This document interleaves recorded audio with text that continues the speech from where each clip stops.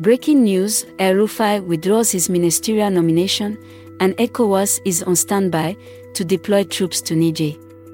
This and more are the latest news developments in Nigeria.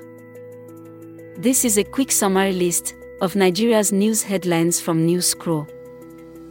I am Lola, and today is August 11, 2023. Here are top news headlines, filtered from multiple sources.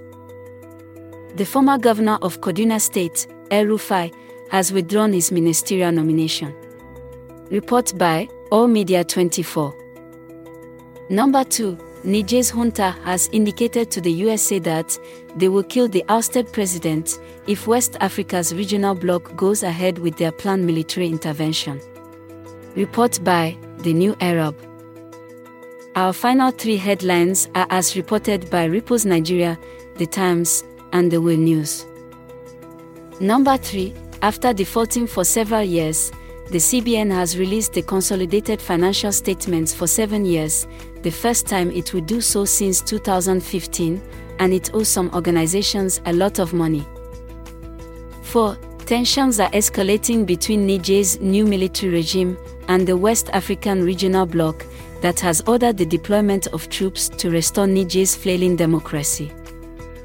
5. The pump price of petrol in Nigeria may increase to 750 Naira per litre, the Independent Petroleum Marketers Association of Nigeria has hinted. This rounds up the news updates in Nigeria via Newscroll.